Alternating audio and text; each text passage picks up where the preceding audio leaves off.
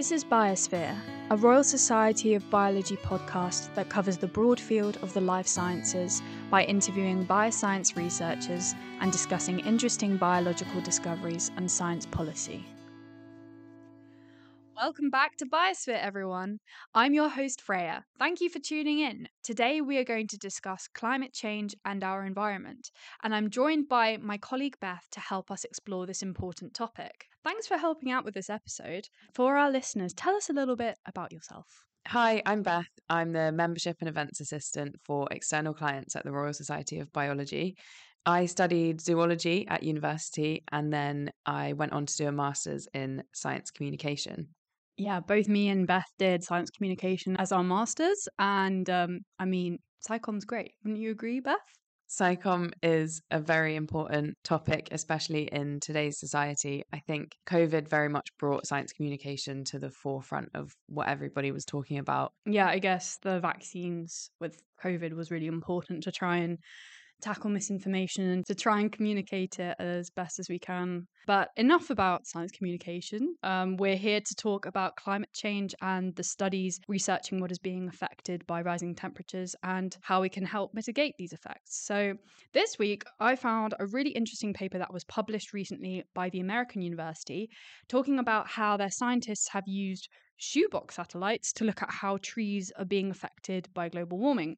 So these researchers have decided to use imaging technology to look at these effects, both on a forest level, but also as specific as an individual tree. So these satellites, called CubeSats, are launched into low Earth orbit, which allow environmental scientists to make more precise measurements about trees' response to climate change. So, what sort of responses were they actually looking at?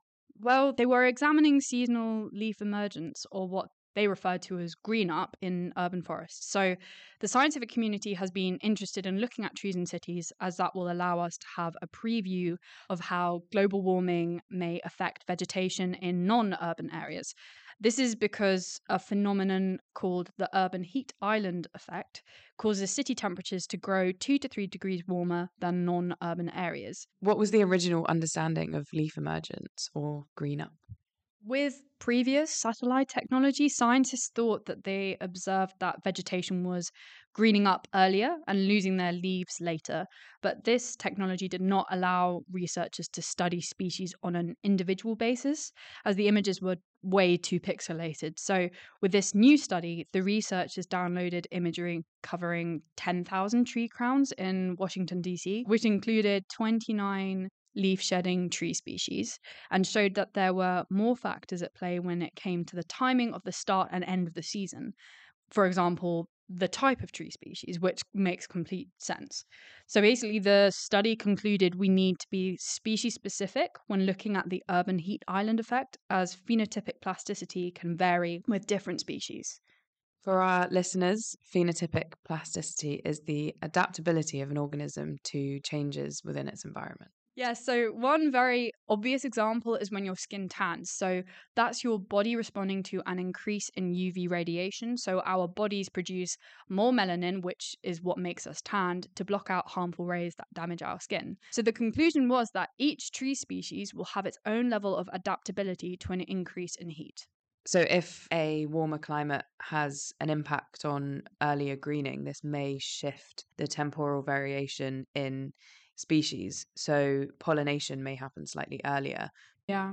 I guess it's kind of good to have more information on this sort of stuff, because then obviously tree species may have specific insect populations that help with the pollination process. I think it's a really good step towards understanding how different species will adapt to climate change, because then we can focus mitigating these effects in a species specific way.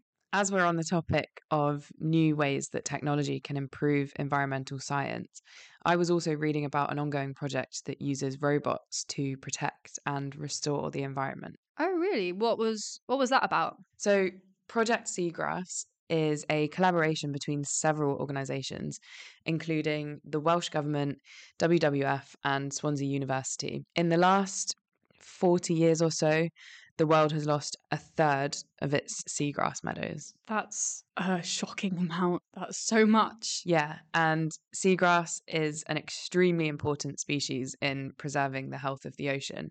It's also extremely important in terms of climate change because seagrass can actually absorb CO2 from the atmosphere 35 times faster than tropical rainforests. I mean, that's quite a huge amount. I mean, most people think about rainforest, the Amazon being one example. I mean, the statistic that comes up is the Amazon stores 25% of the world's carbon, but I think sea plants are often overlooked. I know that algae stores a lot of carbon as well, but seagrass is obviously just as important. Hmm. Yeah, it doesn't have quite the same reputation as the tropical rainforests, such as the Amazon, but they are really, really important for our coastal ecosystems. They protect our coastlines from erosion, and they also provide habitats for thousands of species, including important species like cod, sharks, squid, turtles, octopus. The list goes on. It's very important that we aim to restore the meadows of seagrass that we've lost in the last 40 years. So, what is Project Seagrass specifically doing about this? So, the interesting thing about Project Seagrass is recently they've created a robot called Shack that can transport 20,000 seagrass seeds to the seabed, which it then injects into the sediment, which helps the seagrass meadows reform and grow. It was designed by ReefGen in San Francisco, and the aim of this is to scale up and speed up the process of seagrass meadow restoration, or as it is sometimes called, sea wilding. Project Seagrass have put forward an ambitious plan to restore 10% of the UK's seagrass. They're doing quite well so far. Since 2013, they have planted over 1 million seagrass seeds across the world. And so, with the help of new technology like this robot, hopefully the large scale environmental restoration plan will improve coastal habitats while also helping to mitigate climate change by absorbing and storing a vast amount of carbon. I mean, that's a really ingenious solution. So, hopefully, more of the world's inventors can create Shack or something like Shack. Yeah, utilizing new technologies, I think, as seen by the satellites that you were talking about and little robots and things that can help us improve the current way that we do things is really important in the future of climate change research and actually aiming to store that carbon that we've been releasing into the atmosphere for many years. Yeah. Well, we've discussed some pretty amazing research, but now we are actually going to speak directly to a special guest who is studying something really exciting.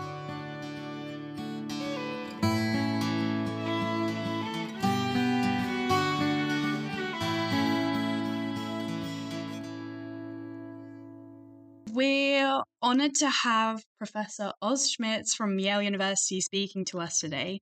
He is the Yale School of the Environment Osler Professor of Population and Community Ecology, and his research focuses on the linkage between two important components of natural systems, biodiversity and ecosystem services. So thank you so much for joining us today, especially with the time difference in the States. Thank you for having me. It's a pleasure to join.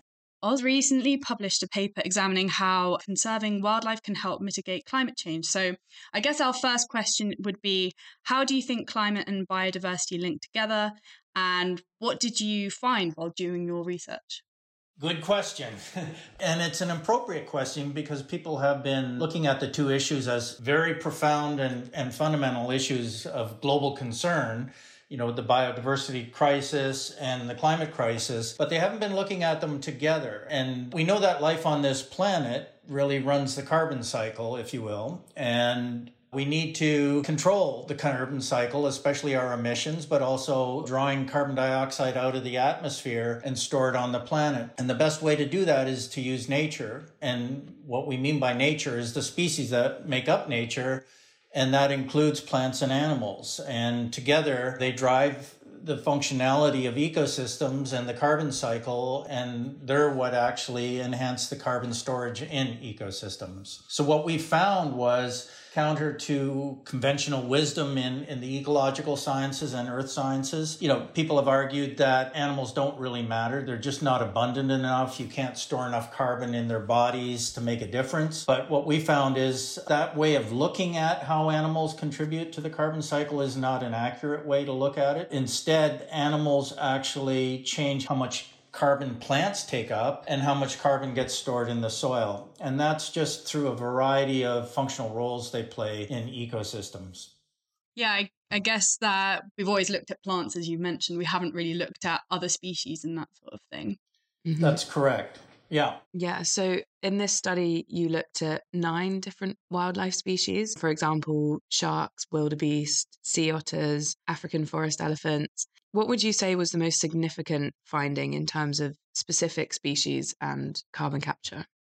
It's interesting. I've been working on this issue for about 12 years. And so it's not surprising to me that, the numbers add up the way they did. So in some sense, nothing is surprising on an individual basis. I knew the animals could contribute the amounts that they do or potentially. But when you add everything up as a total, that's what becomes astounding in the sense that the amount of carbon that just this group of animals that we focused on, which is 6.4 billions of tons of atmospheric CO2 that they can take up, is actually on a scale at which the IPCC wants to see. And they're promoting the use of technology to do this, wind generation, solar generation of electricity. And they're hoping that the various technologies that they propose will reduce our emissions by 6.4 billion tons in each of these different sectors, right? And so what we're showing is that the numbers rival what the IPCC is also already looking at in terms of other big gains and solutions. Yeah, mentioning the IPCC kind of links to science policy, and that's obviously very important right now with climate change, conservation and rewilding. So obviously the US came out of the Paris Agreement and then rejoined 2 years ago. In terms of conservation, how important do you think the Paris Agreement is? And do you think more needs to be done? The Paris Climate Agreement is really about reaching net zero emissions, right? Reducing our carbon footprint on this planet. And so what they're really promoting is a shift in technology in terms of energy generation from fossil fuel burning to green technologies such as wind and solar and geothermal. Part of the Paris Agreement is also let's protect ecosystems. Let's protect the ones we have, which is important. We need nature to be present on this planet so that the carbon cycle can operate. But they don't necessarily mention is that we still have a huge amount of CO2 in the atmosphere sitting there. And if we don't scrub that out of the atmosphere, we will actually overshoot 1.5 to 2 degrees Celsius anyway, even if we reach net zero. And the reason is what we've done is since the dawn of the Industrial Revolution, we've just polluted the atmosphere with CO2, right? We released our CO2 into the atmosphere at an amount equivalent to 500 billion tons of CO2. And we need to scrub all of that back out of the atmosphere so that we don't overshoot. And that's where nature comes along and nature-based solutions and animating the carbon cycle or what the kinds of solutions we're suggesting to use animals to assist in doing that is where the game changer is in terms of speeding up how much atmospheric CO2 we take up and store on the planet. Mm. You mentioned technologies and new types of energies such as wind farming. So I guess linking to that science policy idea, of course, energy is one of the main contributors of global warming and releasing greenhouse gas emissions into the atmosphere. Do you think we should be focusing more on the natural world, or do you think potentially interlinking all of these different processes to kind of combat this problem is maybe the best way? I think part of the problem so far is that we've been trying to find that single home run solution that everybody can apply. And I don't think that's the right way to go, So I'm not suggesting conserving animals across the planet will be that single life-saving goal that we need or strategy. We need to create a portfolio of solutions that we distribute throughout the planet that people can feel like they can pick a solution and then implement it in their backyard. And the other thing is we're tending to rely a little more on technology and hopeful of unproven technology, where nature is a proven technology. Nature's been running and driving the carbon cycle for millennia. So why not use nature to our advantage? It's the fundamental life support system that we have. And so I would argue that, yes, we need to elevate the recognition that nature is important. We need to protect nature. We need to protect the species that drive the carbon cycle. But in addition to that, we need to find technological solutions also to help speed up and capture carbon. Certainly, we need technology to scrub the carbon that's emitted while we're currently generating energy. And so we can slowly transition to a more nature-based economy over time when we have the right technology in place to do some of this, and technology that's proven. But in the interim, what we're finding even in our paper is that in terms of getting that atmosphere or the CO2 out of the atmosphere over the next 70 years, nature can do that for us and can, do it reasonably well. Again, as I've shown in the article, if we take out 6 billion tons of carbon dioxide out of the atmosphere over the next 70 years, we'll be good. We won't overshoot, right? And if we think about more species, right, the species that we've really looked at are just the tip of the iceberg. If we sort of start quantifying what other species might be able to do and actually verify that they're doing that, we might actually be able to speed up how much atmospheric CO2 we capture and store on the planet. I guess nature is very much the key to all of this. So managing conservation strategies is really important. And you've mentioned in previous research that there has to be a trade-off between animal management regarding carbon mitigation and then animal management in terms of biodiversity protection. Could you just give an example of what you mean by that? Well, for example, what people have done so far, because they haven't linked biodiversity, animal diversity especially, with the climate, what they're trying to do with these strategies of 30 by 30 or protecting half the planet for nature and all that, what they're doing is they're trying to allocate space where we focus on protecting biodiversity, and then other places that are high potential for storing carbon, let's protect those for storing carbon. And again, the presumption is if we have animals that come in, like herbivores that eat the trees that store the carbon, that's not good for carbon storage. So we might want to keep those separate. And people are even proposing that we have carbon parks now, like you have protected areas that are exclusively for storing carbon, and that would imply that you would keep animals out. And certainly we know that protecting animals isn't going to be a panacea to save the carbon cycle. There are animals that are detrimental to carbon storage, and so we have to really be careful about that. But in places where animals can be useful, I think we should connect the two and actually conserve animals for the purposes of storing carbon in parks and protected areas. But also, there isn't enough land on this planet reserved right now to actually meet the goal. So what we have to do is also conserve wildlife on non-protected lands, working lands where people live. And so what we need to do is also think about an ethic where people share landscapes with biodiversity and see themselves more as part of nature rather than living separately from nature. And I think that's key too. It's getting in people's mindset that we need to, care for nature. We need to be better stewards of nature because it has implications for our well-being as well. That kind of goes into looking at how we can manage human-wildlife conflicts. I think that's really important to note, that we kind of need to live with nature, not against it. Yeah, exactly. Yeah, that's a really interesting point. It has to come from scientists and research, such as the research you're doing, but also animal management on the ground and creating protected areas, but also taking into account humans and our activity. And we kind of need to consider people's mindsets. So we have a science communication background, and maybe communicating those major issues to the general public and promoting the love of nature and living side by side is also really important in going forward. Definitely, and that has to go hand in hand with the solutions.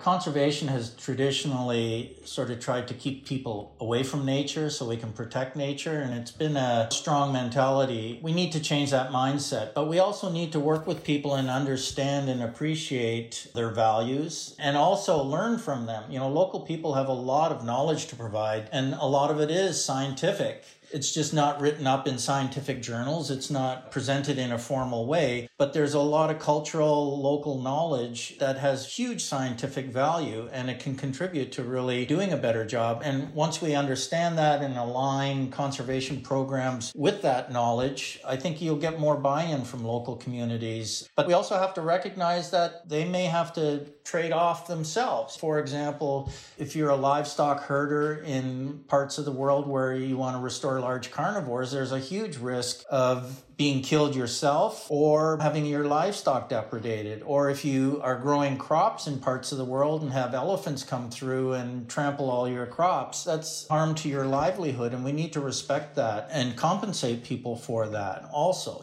make them realize that if we're asking them to be stewards of nature for the sake of the planet, then the planet needs to think about how do we actually effectively recognize and compensate people financially. And it might mean creating alternative livelihoods, like being stewards of carbon rather than stewards of crops, and making it worthwhile for people to continue to live where they live locally, but provide compensation for what they have to give up in order for the planet to be sustainable. Yeah. I think it's ultimately all about balance. And I feel like the scales have very much gone towards humans rather than animals. Yeah. Correct. Yeah. So on that point as well, what do you think are the next steps, both in terms of kind of implementing these strategies, but also in terms of your research? What do you think is important going ahead in the future? There's a lot of growing interest in maybe using these kinds of strategies for carbon offsets, and paying for carbon offsets. But ultimately, what we have to do is our due diligence and look at different places. And if people are interested in conserving wildlife for the purposes of mitigating climate change, we have to do some scientific research and actually calculate how much carbon benefit given set of species might provide and verify that a little bit. So that it's going to require a little bit of hard work to do the scientific analyses. But then if you can demonstrate a value, then you have to work with local communities and get their help. It's a two-way street. We can help them develop programs to conserve wildlife for the purposes of carbon, but we also have to have their buy-in. They have to have feedback from them and input in terms of what kinds of governance they want to see themselves under, in terms of making sure that these programs are long-term and sustainable. How do we make sure that they realize the full financial benefits of this, and work with the communities to help them become better stewards of the local landscape for a whole variety of environmental values. I think that's the benefit of this, because you can work with local communities and they can feel like they have a kinship with the nature around them and the species they live with. And so I think you can get quicker buy-in. But on the flip side, we do have to recognize that there could be conflict. But if we do all of these little projects distributed all over the planet and you add all of those up, we have a global home run solution, in the sense that everybody can feel like they can do their little part locally and align what they do locally. And together we can all feel like we're helping to save the planet. I think that's going to be a more successful strategy than global policies, but it's going to be challenging because you have to build the trust of local communities. If you're an outsider, you have to work with local communities. You have to do the essential communication and explain to them, and then also do the science to demonstrate that it will have value. So we have to roll up our sleeves and do a lot more work, but it's a different kind of work than we've been doing historically to deal with climate change.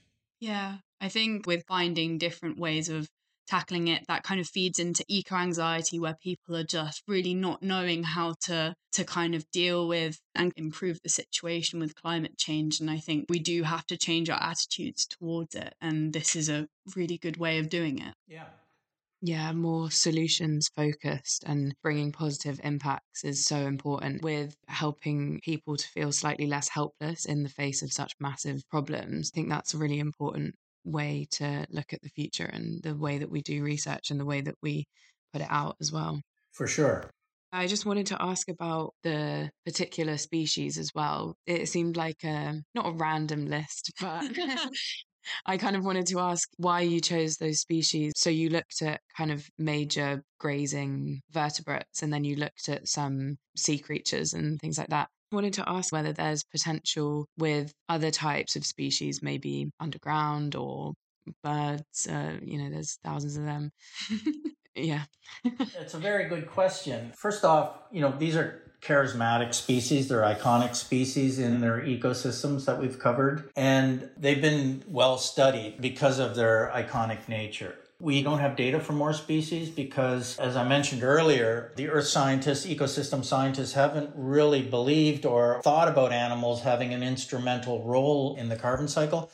So they haven't even largely begun to measure what the animals can do, right? And so a lack of evidence doesn't necessarily mean evidence for lack of an effect, right? But if you don't measure it, you don't have evidence. And so you don't manage it, you don't think about it. And I think the tide is turning. With this paper, there are other papers coming out that are also touting the benefits of animals for mitigating climate change.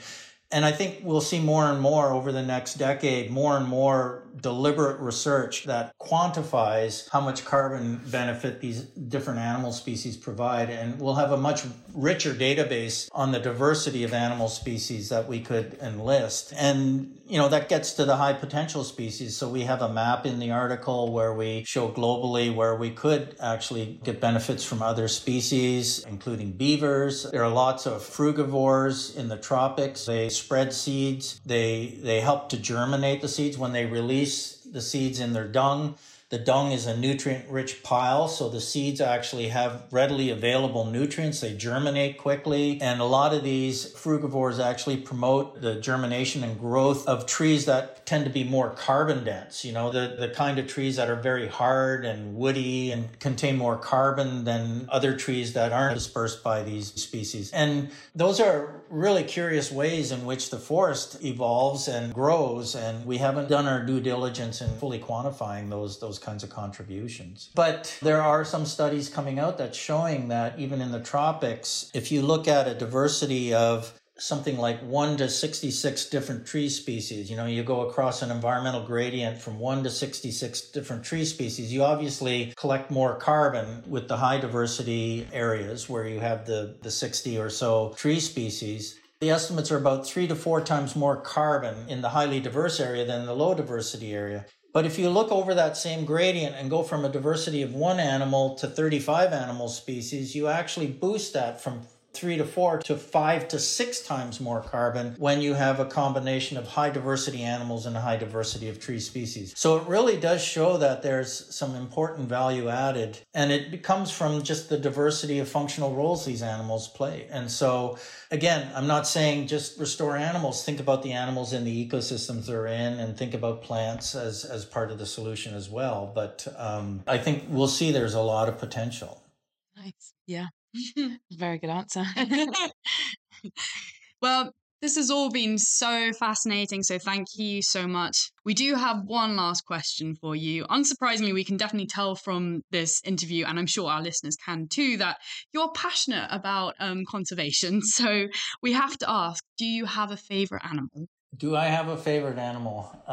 When I first decided I wanted to be an ecologist, I always wanted to study wolverines. I've never done that, but I had a passion for studying wolverines, and I think they're a fascinating animal to me. Wolves are also something that I care about, and I have studied wolves. But I do have an affinity for large carnivores, and I have a soft part of my heart for wolves. I really do care about wolves a lot.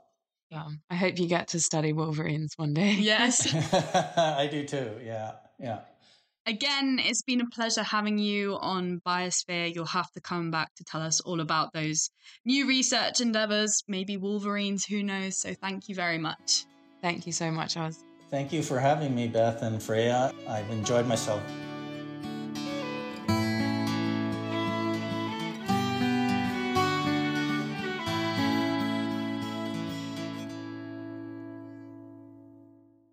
So it's now time for our silver lining of the episode. So every week we will be highlighting a news story or research study that we think is super positive or wholesome.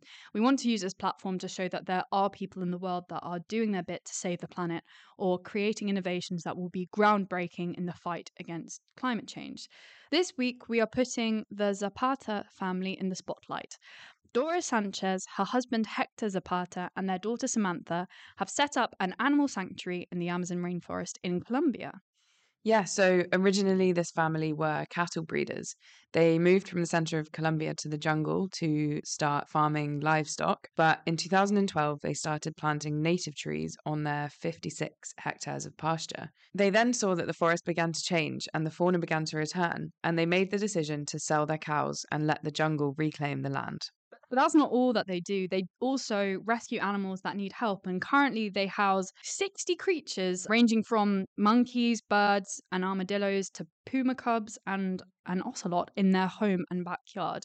I saw a photo of the puma cub. It was adorable. Adorable. So cute. But that just shows that there are people that are making a difference, and I think they are using ecotourism as well. So they invite visitors to come look at the nature reserve.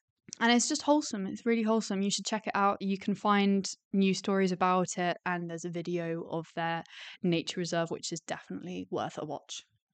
That's it this week. Thanks, Beth, for helping present this episode. You're very welcome. And again, big thank you to Oz for joining us. We found the research so interesting, and I hope our listeners did too.